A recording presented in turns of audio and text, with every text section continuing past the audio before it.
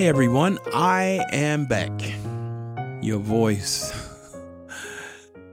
Ruben.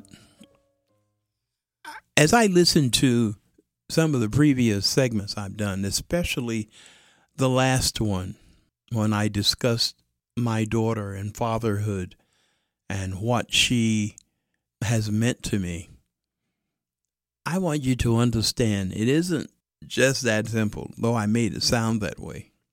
Imagine a male father, single father, taking care of a female child.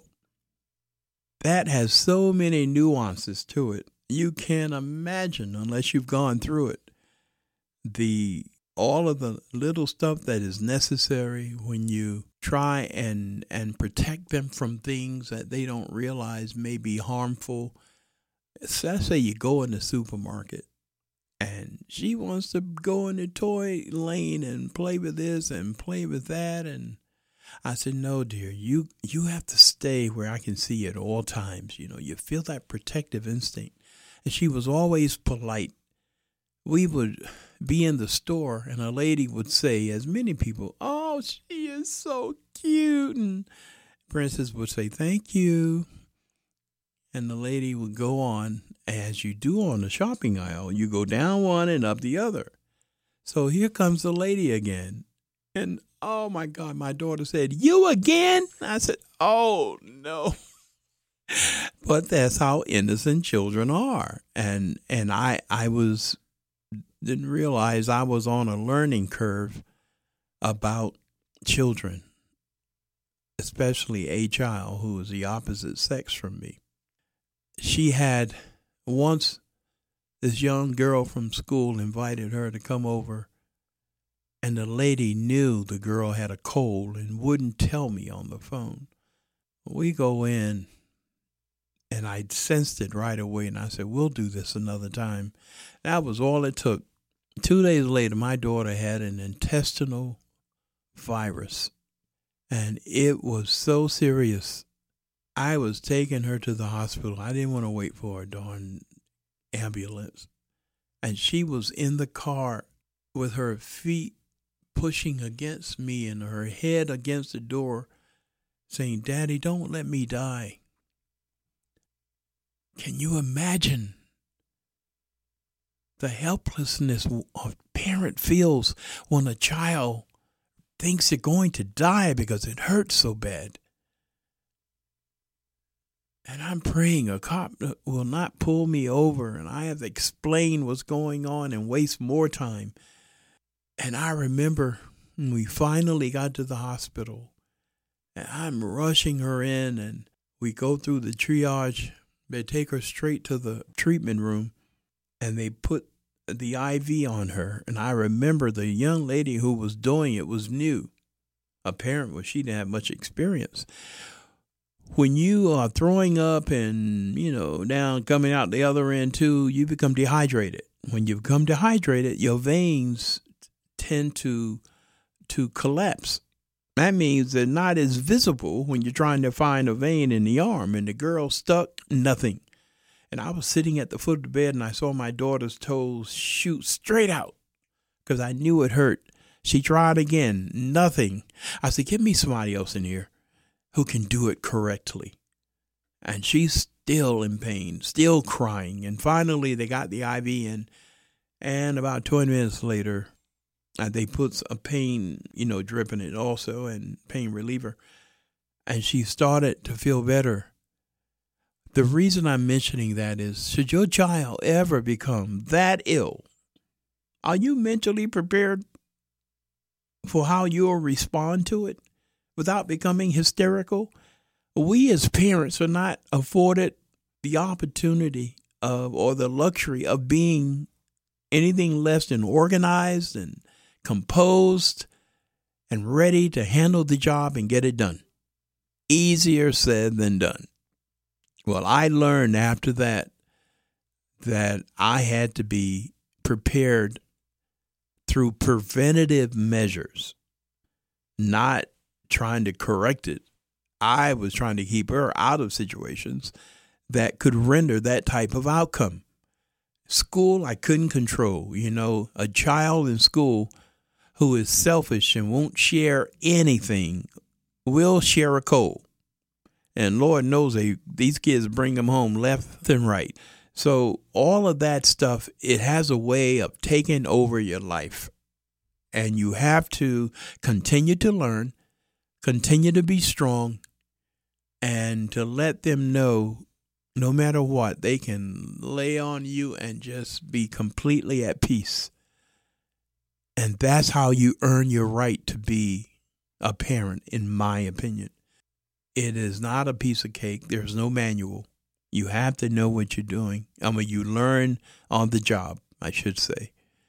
But once you've arrived, you feel a sense of accomplishment because some people can't cope with it.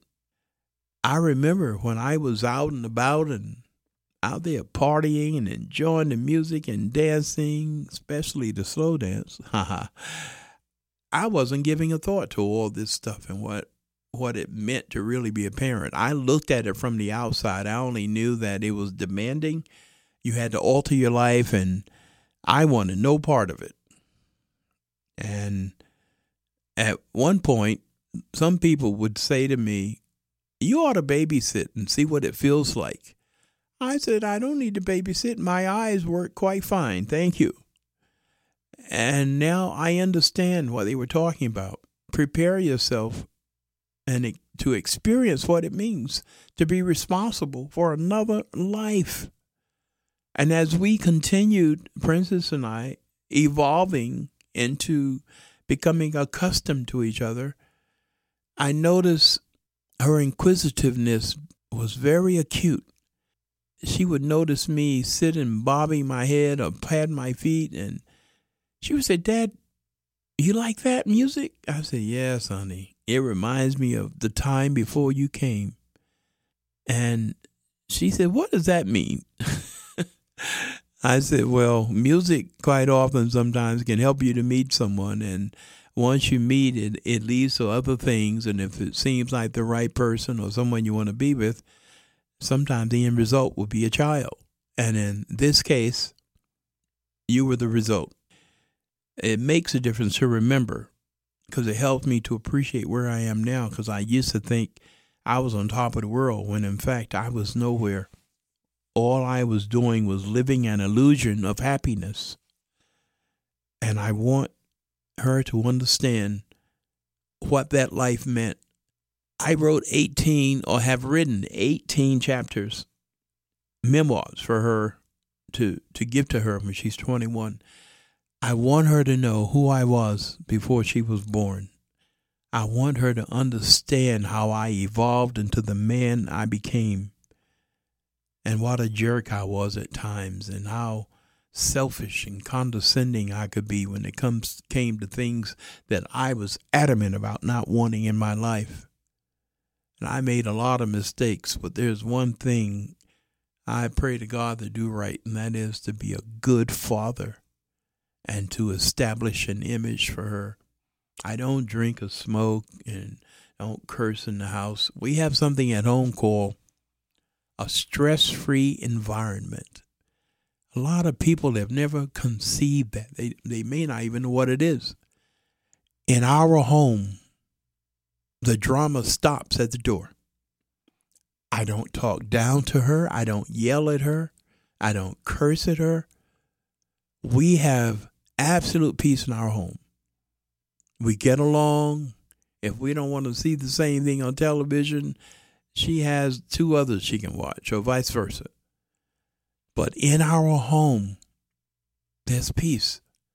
And that lack of stress is one of the greatest things I think I've accomplished, because I have watched her evolve into the child she is. And when she goes to school, many times teachers have said, "Well, how is it that Princess comes to school? She's always happy and ready to work and cheerful. How did every day?" I said, "Because we have a stress-free home. And if you don't know what that is, you need to give it a try. It makes a big difference, because it has with me. And it's hard sometimes. I invited some people over once. I don't invite many, but I wanted them to come over. We want to play some board games and whatever. And this couple had been having an issue, and they brought that issue into my home. I was livid because they knew they needed to control that. And I had asked them to leave because I would not have that bickering in my home. And that negative feeling, that karma came in the door with them and reminded me of how it used to be before I became aware. I implore some of you, try that. Whatever environment gives you the greatest comfort, where you spend the most time, if you have control of it, try and have a stress-free environment. Just for a week, a day. Try and control it. No one in Charlottesville has ever seen me unhappy. Never. And the same thing of Princess when she goes to school. The final thing I'll share with you regarding her to make it more remarkable, one day she'll kill me for this. About 3 years ago, she came to me and said, Dad, something's wrong. I was brushing my hair and look at this. And her hair was falling out of her head. And I said, did you put something in your hair I don't know about? She said, no, sir. Her armpits were bare. Any area that had hair was bare, other than her eyebrows. And they were beginning to thin. We're both research oriented, and we're both online trying to figure out what in the heck is going on. And I scheduled an appointment at the doctor. By the time he got there, we had an idea. Something called alopecia. All of her hair had fallen off her head. It looked like a chemo patient. Now remember, Princess is 6'1". And at this time, well, she wasn't 6'1" then. She was more like 5'10". But she was still the tallest in her class. Images, everything. And she goes to school, and I give her a wig, and the kids notice something looks different. And I said, oh, my, this is going to be a rough road. And I'm asking the doctor, how long does this last? So, they have no definitive answer. They didn't know. They just said, well, it sort of has a mind of its own. What a great medical diagnosis. And as it turns out, it's been 3 years and it hasn't grown back yet. And many wigs, and she takes steroid shots in her eyebrows to keep them from becoming thin and people noticing they're not there. And I just bought an ointment that she can rub in that costs $385, and her insurance wouldn't cover it. And the wigs, what is with you girls? Y'all want the most expensive thing in the market. But I want her to stay focused on her studies. And I talked to all her teachers and said, look, this is the situation. And 2 little boys one day tried to pull her wig off. And it was a Friday. That was the only thing that kept me from doing something crazy at that school, because I will not have anyone touching my child, especially in that way. And by the time Monday rolled around, I'd cooled off a bit, but I summoned a meeting between her counselor, the vice principal, and her teachers. And this is how it's going to be. I'm not going to allow someone to berate my child. And if all you're going to do is just have a timeout and all that other mess with them, the next time it happens, I'll speak to someone with a little more power in this area, like at the TV station, and let them know bullying is no tolerance. Why are you tolerating it? Needless to say, we didn't have another problem with boys pulling her hair. I told you that story to let you know, in spite of all that, she's still a straight A student. And personally, one of the most remarkable people I have ever met, not because she's my child, but because the strength of her character and dexterity is just something remarkable to see. And for those who know her, they know what she's like. Okay, boy, whole segment on Princess here. I hope some parents have gotten something from this, and I say to you, hug your child, embrace all the things that have not gone wrong, and be strong enough to cope with the things that do, because you are all they have. Until next time, I hope you all be blessed.